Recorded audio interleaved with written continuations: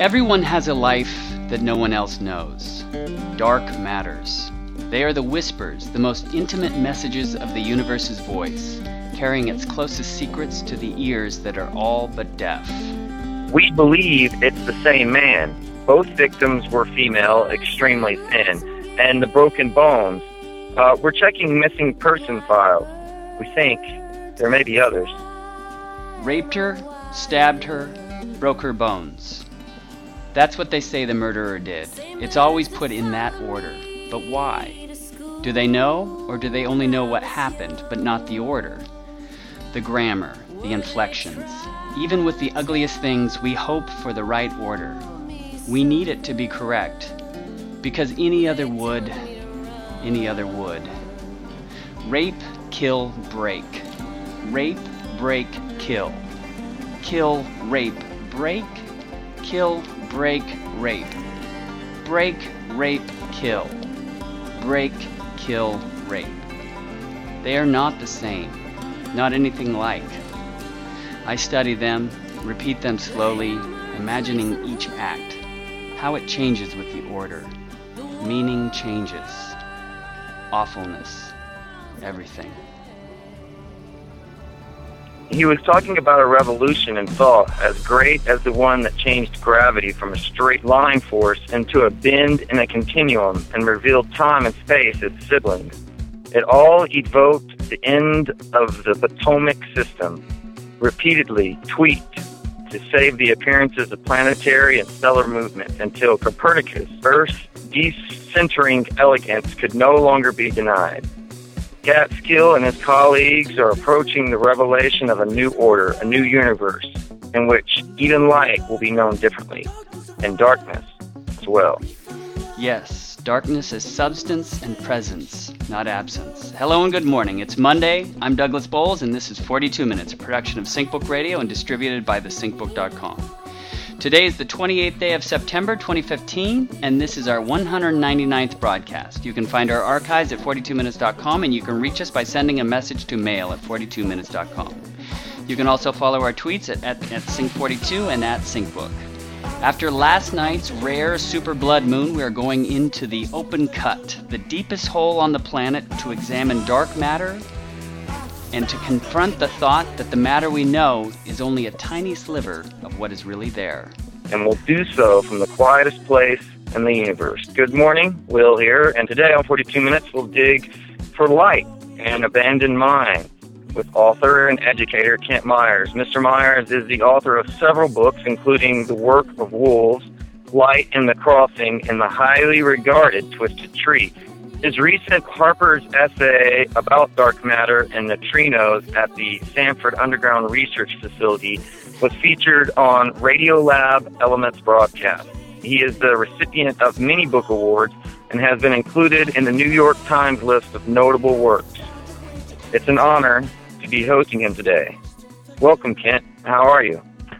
Thank you. I'm doing very well. Great. I missed the blood moon last night, though, because it was raining here, so I was disappointed in that, but I'm pleased you mentioned that.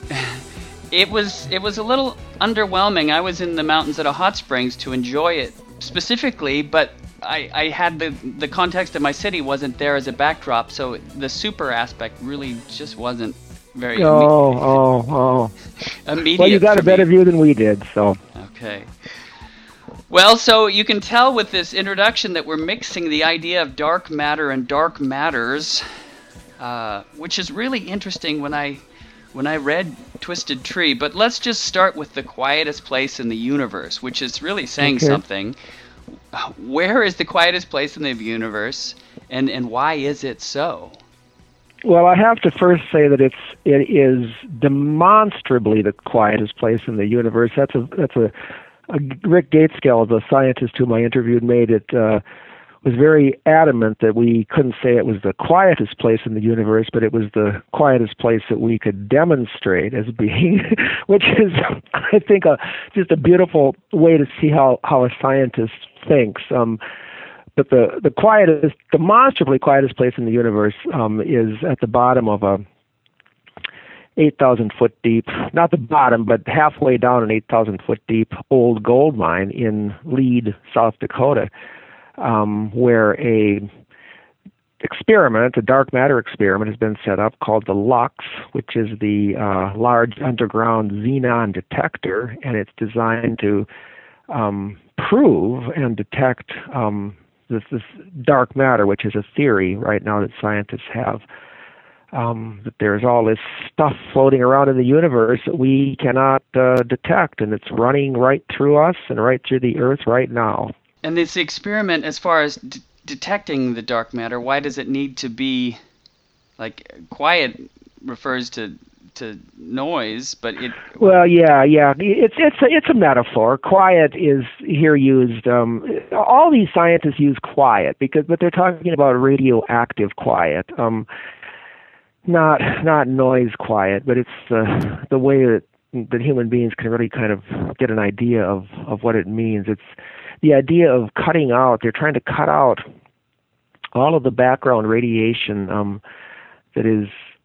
It's a chaos of radioactive noise that we're surrounded by, largely from cosmic radiation. And so if they go underground deep enough into clean rock, and by clean they mean non-radioactive rock, which the rock in the Black Hills is. It's a very clean, hard rock. And if they go down far enough, that background radiation gets absorbed by the surrounding rock. So you have a very radioactively quiet place at the bottom of this mine, and there they set up these experiments to cut even more radioactive noise out, and that leaves them the possibility of being able to detect these extremely non-reactive particles that are passing through us. So that's the theory, if that short description of it makes any sense. Well, in the essay, I think you used the metaphor of a net, and that... Yes, I did. I compared it to, if you're trying to catch minnows, and you're using a shark net, a net designed to catch sharks, the minnows are going to pass right through it. And essentially this dark matter and neutrinos, there's two different things we're talking about here. Dark matter is one and neutrinos are the other, but they pass through normal matter, what scientists call baryonic matter, without reacting with it at all. And so they will go right through the Earth. A neutrino will go through like 100 million miles of solid lead. It doesn't even know it exists. So if you try to catch that with a net made of matter, it's like trying to catch a minnow with a shark net, and all you can really do is hope that once in a while one of those minnows will bump its nose on a knot in the net. That's the metaphor I use, and you can register that knot. You can register that little bitty bump, and that's what one way to look at the experiment that is going on in the LUX experiment. Yeah. Well, now, so part of what we like to explore on our show is just the poetry of meaning. And so your essay definitely is about science, but then there is this other layer of meanings on there. So tell me, what is the open cut? I mean, so that has so much resonance to it. Well, the open cut is this. There's two different parts to this mine, and in your introduction, you did say the open cut was the quietest place in the universe, but they're actually two different things. The LUX detector is actually at the bottom of an ordinary mine. The open cut is this immense secondary part of the Homestake mine, which is just it's open pit mining, and so next to the tunnel mine, the shafts, is this immense hole dug into the ground that it's so deep and it's so large, it's like a half mile across, and it's, I think 1,200 feet deep. It looks like something. It looks like the Grand Canyon. It has that kind of sense. It's so big. It looks like a geologic formed by geologic forces, but it's actually just people who have dug and dug and dug and dug and dug, starting out with spades and shovels and wheelbarrows and advancing through the 20th century with bulldozers and immense mining trucks, and they've just been taking gold ore out of this hole for since 1876 approximately. So that's the open cut. It's this human caused geologic feature that when you look at it, you truly cannot tell whether it's human made or earth made. And so it, as I said in that essay, it just causes your mind to kind of jump and waver between interpretations. And I compare that in the essay to the neutrino, which changes its identity kind of as it passes through space. Yeah, you called it like a Trinity principle. Yeah, a Trinitarian particle. I had fun with that. A Trinitarian particle that is actually kind of three particles in one, because at the quantum level, which I don't understand and don't even pretend to, it will actually change from one version of itself to another as it passes through space. Well, so let's give our listeners just a briefest lesson on mining. What is, you started telling me this, what is heap leach mining? How is this ore processed? Heap leach mining is actually not even part of this essay. That's a whole new way of mining, which involves taking very, very low grade ore and piling it up into small hills and then pouring cyanide over it, and the cyanide leaking through the ore will leach the gold out of the ground, and then you collect that cyanide and you reconstitute the gold from it. But that's not a process that the Homestake mine used. They were actually tunneling. The Homestake mine is immense. The underground portion? The underground portion is absolutely immense. I mean, it is, in the essay I compare it to the New York City subway system. It's about that big. 300 and, I forget my numbers, but 300 and some miles of underground tunnel. We're not talking about little tunnels, These are tunnels big enough to drive immense ore trucks through. So this mine is just a absolute wonder of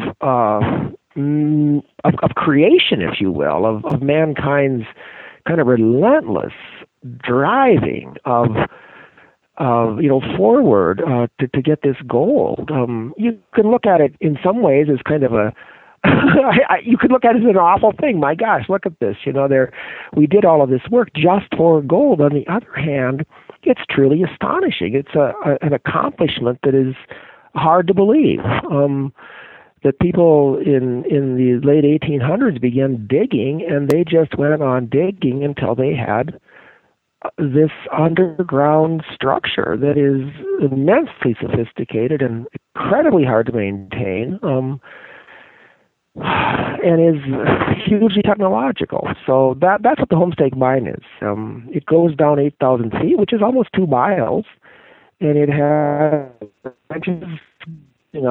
over miles underground. And that's now an underground astrophysics lab called the Sanford Underground Research Facility, which is what I write about in that essay. Yeah. Well, so you also mentioned how much money it costs to just keep pumping the water out of. Which gives you some sense of it costs, the figure I came up with. It costs about $1 million a month just to pump the water out of the mine, because it's constantly leaking in, and you need incredibly powerful and numerous water pumps. It's a small river that is pumped out of that mine every day, and just running these pumps costs about $1 million a month. That's the most recent figure I came up with in doing my research, and so that gives you some idea of. I think we think of mines as being, they're just holes in the ground. But I compare them to skyscrapers. A skyscraper is not just a bunch of bricks stacked on top of each other. It's got these incredible support systems that allow it to be air conditioned and heated, and that basically keep it maintained. And a mine is just that sophisticated, and that's what we have here. So then what happens when they turn the pumps off to both the underground mine and the open cut? They start to fill with water, and they will fill with water. The open cut, if you don't pump that water out, will eventually become a lake, I guess. We don't really know. We've got instances in Montana of this kind of disaster. The Berkeley pit in Montana is essentially a huge poisonous lake where, if a duck drops into the Berkeley pit, it probably is dead. I don't know that the open cut would be a poison lake because the rock is much cleaner. It's not full of cadmium and those sorts of metals. But you probably have a lake if you stop pumping it, and in the underground mine would simply be a vast cave full of water. And in fact, they did when the mine stopped being a mine, when Homestake abandoned it, and before the state of South Dakota managed to take it over, there were a few years, maybe about a year, when they did shut the pumps off, and the mine had filled itself up almost to the 4850 level. So, and then they had to pump that back down. Isn't that amazing? It's just astonishing. Yeah, these things we put into the earth here, and then they have consequences. They in a sense continue to have a life. They're not inert. They're not passive. They change under our feet, which is really quite astonishing. The echoes through time of the consequences of our actions, I guess. Yes, exactly. Yeah. Which almost wants me to lead into Twisted Tree, but first let's just talk about, so the Homestake mine, this is near Lead? Is that how it's called? Lead. Yeah, you pronounce it lead because it means a lead into the vein. It is it's a mining term. Most people say lad, but it actually is pronounced lead, and it's a mining term saying there's a lead into the in the vein. An ore lead. It's almost a medical term in a way. The vein of ore, and it actually is. They're very similar in the language. Yeah. So what's famous about Lead? Well, Lead is where in 1874 George Armstrong Custer came out to the Black Hills, which was the Great Sioux Reservation. It was ceded to the Lakota Indians as something they would have in perpetuity, and Custer illegally came to the hills with a huge expedition, 200 wagons. He had prospectors, he had surveyors, he had troops, and they went into the Black Hills, and they discovered that there was gold in the streams. And so when that news got back to the rest of the nation, there was a gold rush into the Black Hills that the Army essentially just gave up on trying to stop. They just basically said, well, we're not gonna try to deal with this. And so we had the number I know, and I can't give you a source for this, but is about 10,000 people in a couple of years suddenly are in this part of the country. And I'm speaking from Spearfish, which is very close to Deadwood. And so this area of the country is just suddenly populated with gold seekers, and eventually George, oh man, my mind just went blank of this. Oh cripes, the newspaper guy, George Hearst comes out here. Yeah, and he's William Randolph Hearst's father, and he's a mining genius. He just is truly a remarkable, bright genius at developing mines. He was instrumental in developing the Comstock lode in Nevada, but he and his partners hear of this gold rush, and they come out here, and he sees this lead, this homestake lead, this vein, and he recognizes it immediately as being, as he put it, he said, this will make me and my partner's grandchildren rich. You know, he saw it as a generation-long thing. He could see that right away, and so he buys this claim from the men who had developed it, the Manuel brothers, for $70,000, which they think is a great price. And that's the beginning of the Homestake Mine. And so Hearst and his partners begin developing, and within, by the time of the early 20th century, the Homestake has become one of the major corporations in the United States. It's one of the longest listed corporations in the New York Stock Exchange. It's pouring out gold. It basically sustained the U.S. economy during the Depression. So it's a huge operation, a huge corporation. That's the Homestake. That's what we call out here. We just call it the Homestake. You didn't even say mine. You just said it's the Homestake. So that's its brief history there, and it basically made the Hearst fortune. Wow. Mm-hmm. Well, I'm wondering about Ray Davis. Is that correct? Yeah, Ray Davis. Okay, now we just jumped from the 1800s into the mid-1900s, about 1960. Ray Davis is a Pennsylvania State University scientist. He's a chemist, actually, who wants to study or test whether these theories about neutrinos, which are these really, really little particles that come out of atomic reactions, both fusion and fission reactions. They're poured out of nuclear reactors. They're poured out of the sun, and they had been postulated in the 1930s as an explanation for tiny missing bits of energy that physicists had detected in in fission reactions. And so Wolfgang Pauli had said, well, there must be a little particle, a neutral particle, a neutrino. I mean, in Italian it means a little neutral one. There's some of the poetry for you. The little neutral one is running away with his energy. And so Pauli postulates this particle, but it's so tiny and hard to detect that it's not until about the 1950s, when nuclear reactors come online, that a couple of men, Cullen and Rimes, prove it. They actually set up an experiment and they detect these neutrinos. So now we know these things actually exist.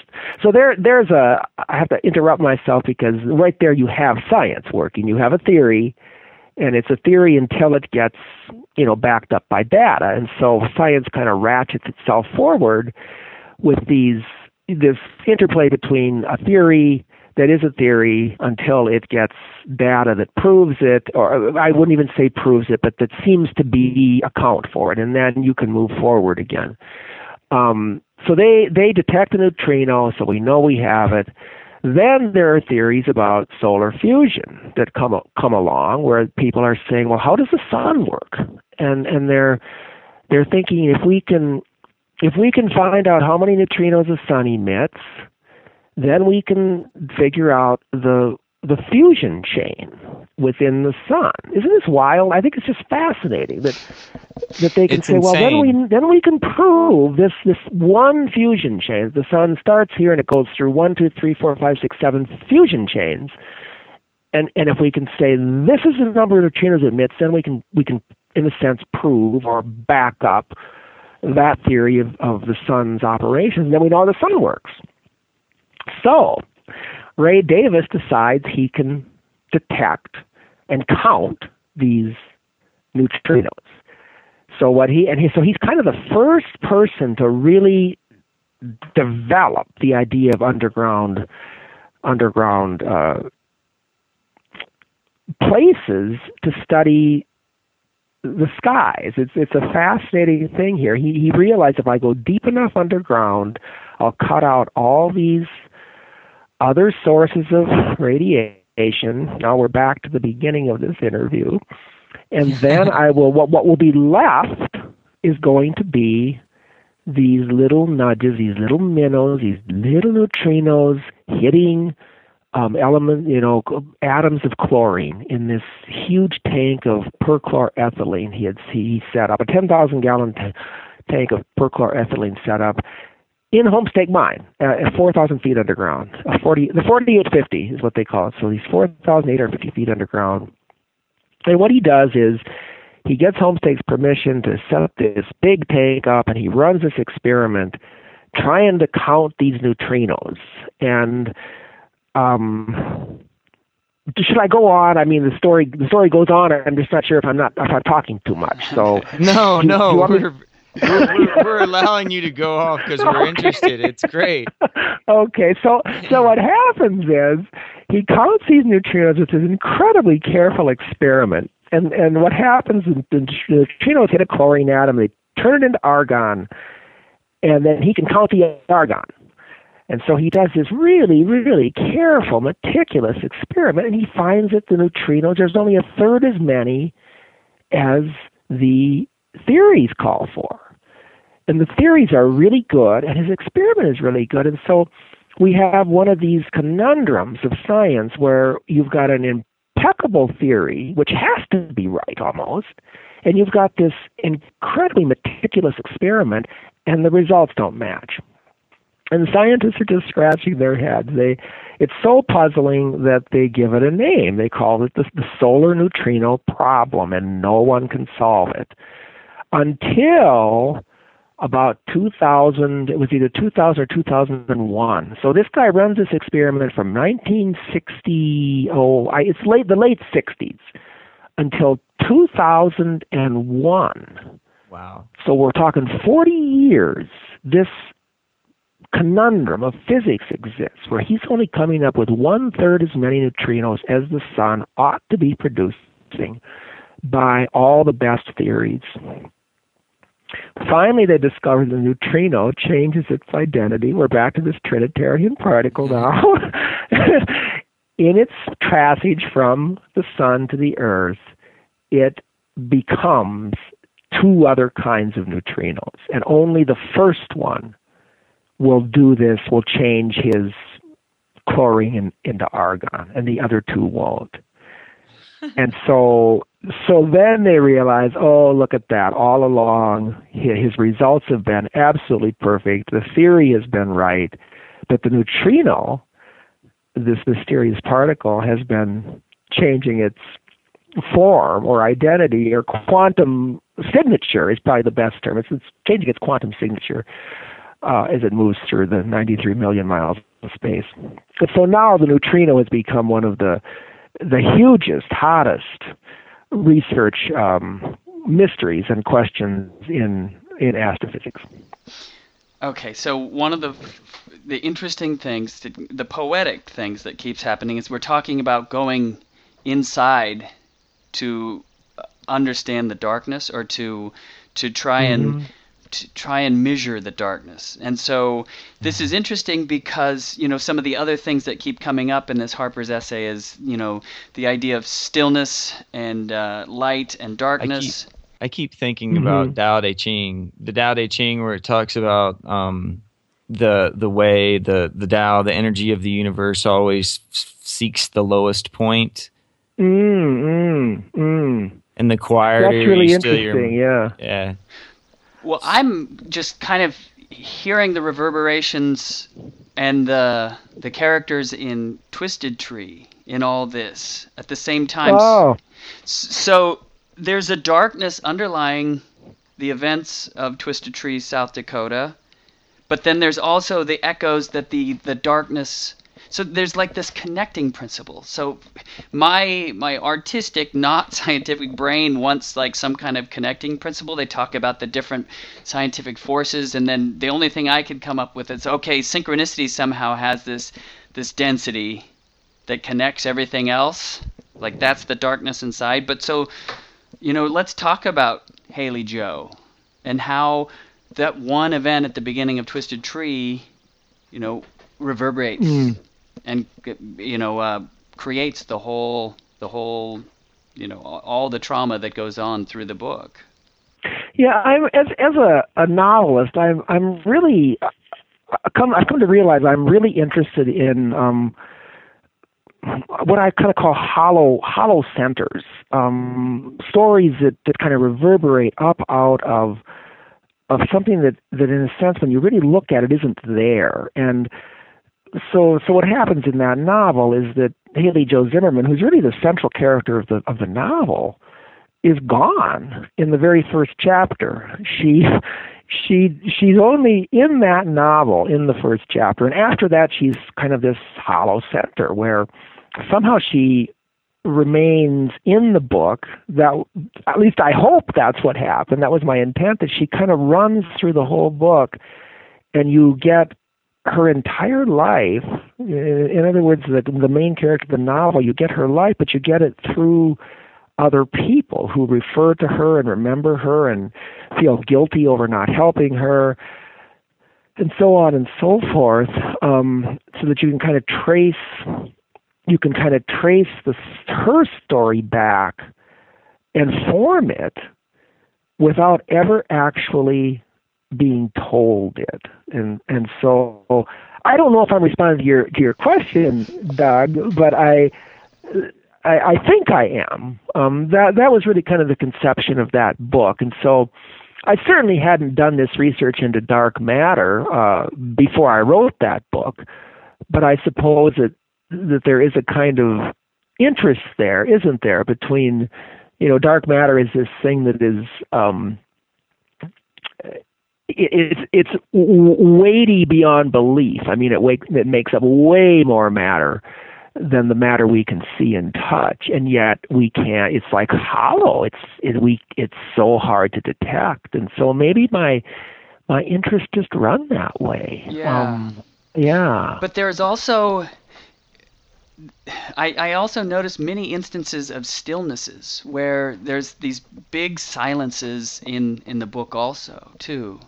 I can't come up with one off the top of my head, but I definitely anecdotally tracked that, where maybe the falcon outside of the hotel room, there's just these moments right, yeah. Well, and silence is something that I think really interested in. I think that in our modern age, we have so much noise. I mean, literal noise coming at us. And then, of course, again, virtual noise, cell phones and smartphones and texting and advertising, and it's kind of an intellectual noise that is always impinging on us. And I think what writers really need, thinkers, artists really need, is solitude and silence. And so I am very much interested in and concerned about how the mind can find quiet against the almost radioactive noise of our culture. And so, yeah, in my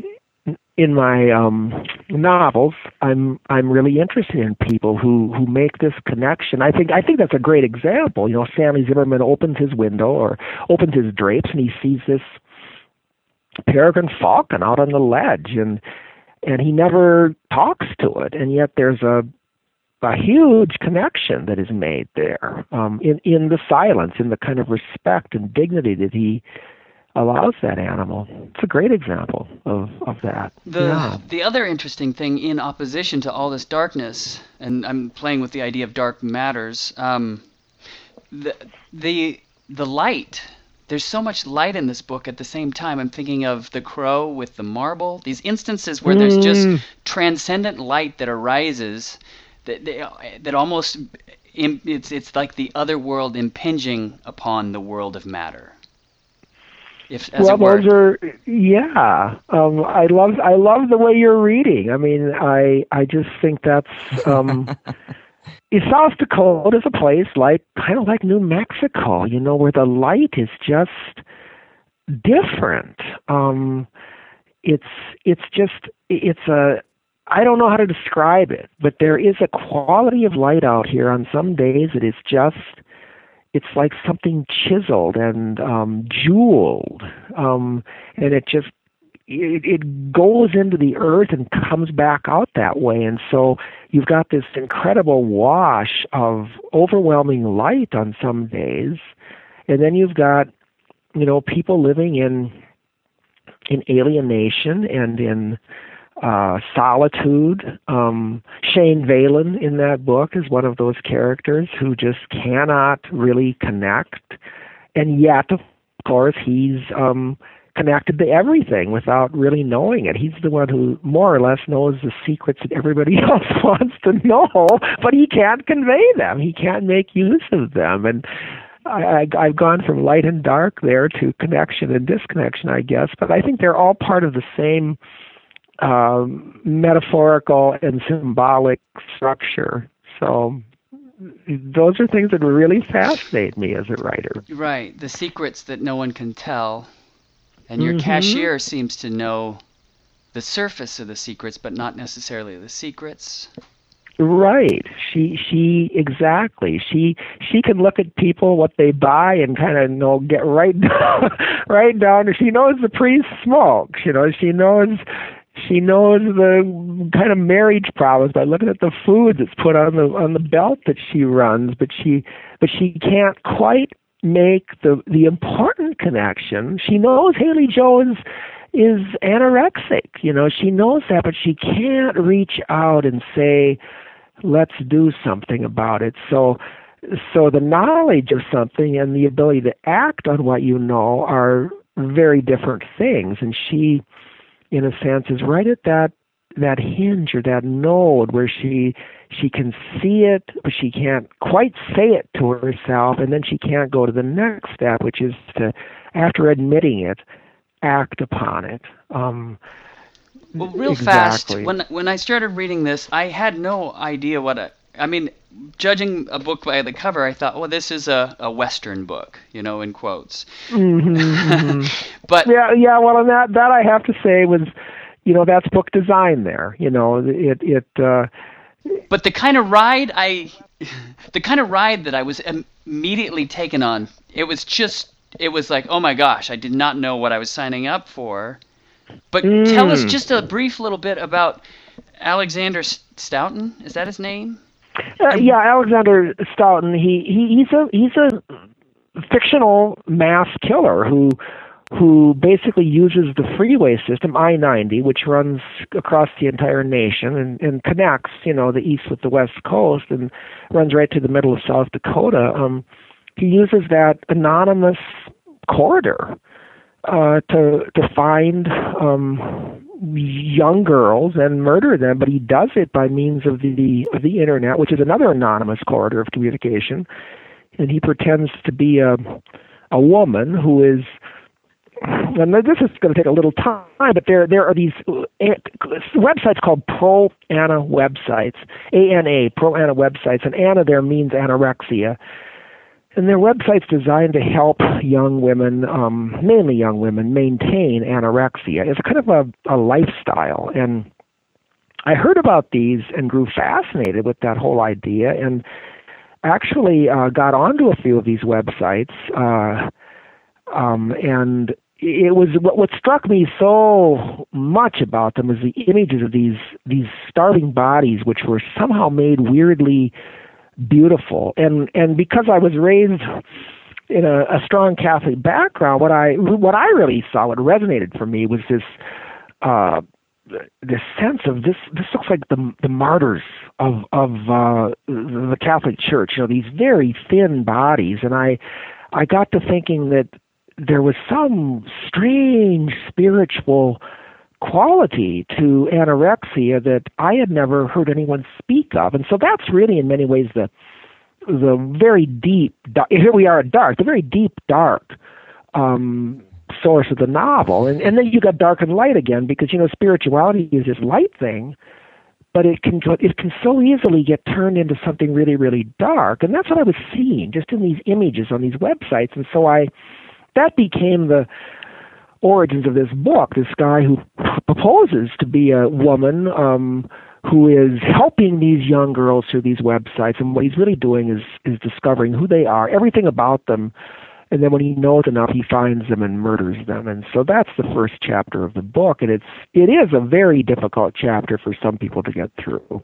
Yeah.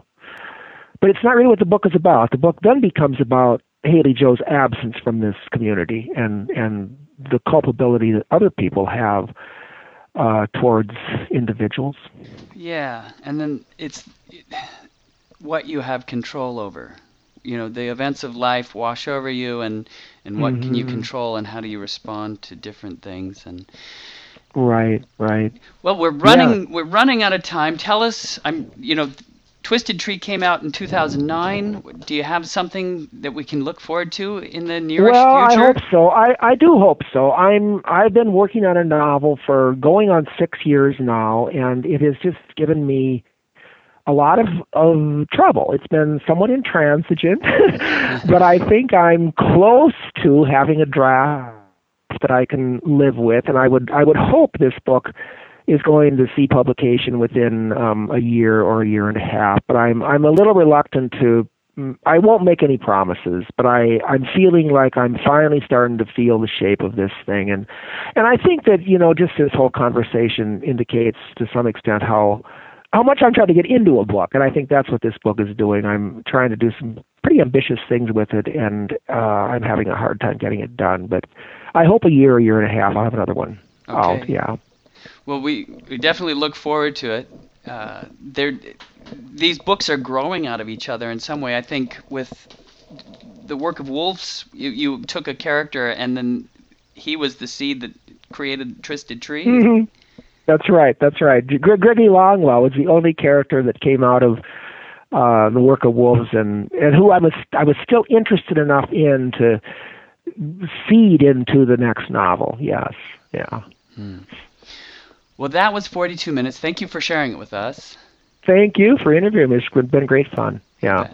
Okay. This is wonderful. You've been listening to Kent Myers on SyncBook Radio, a production of thesyncbook.com.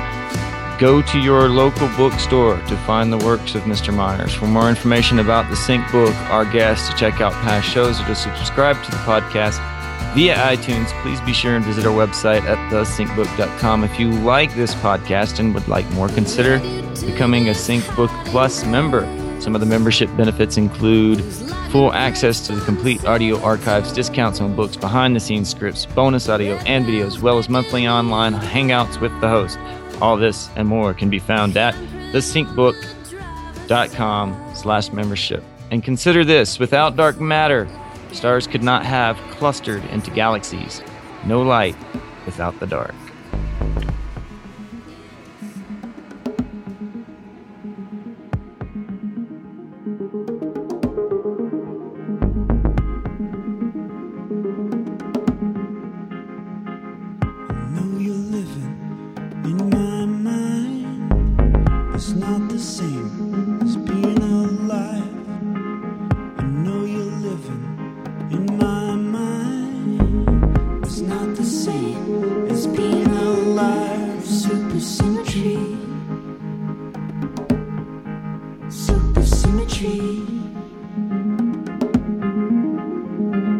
If telling the truth is not polite, then I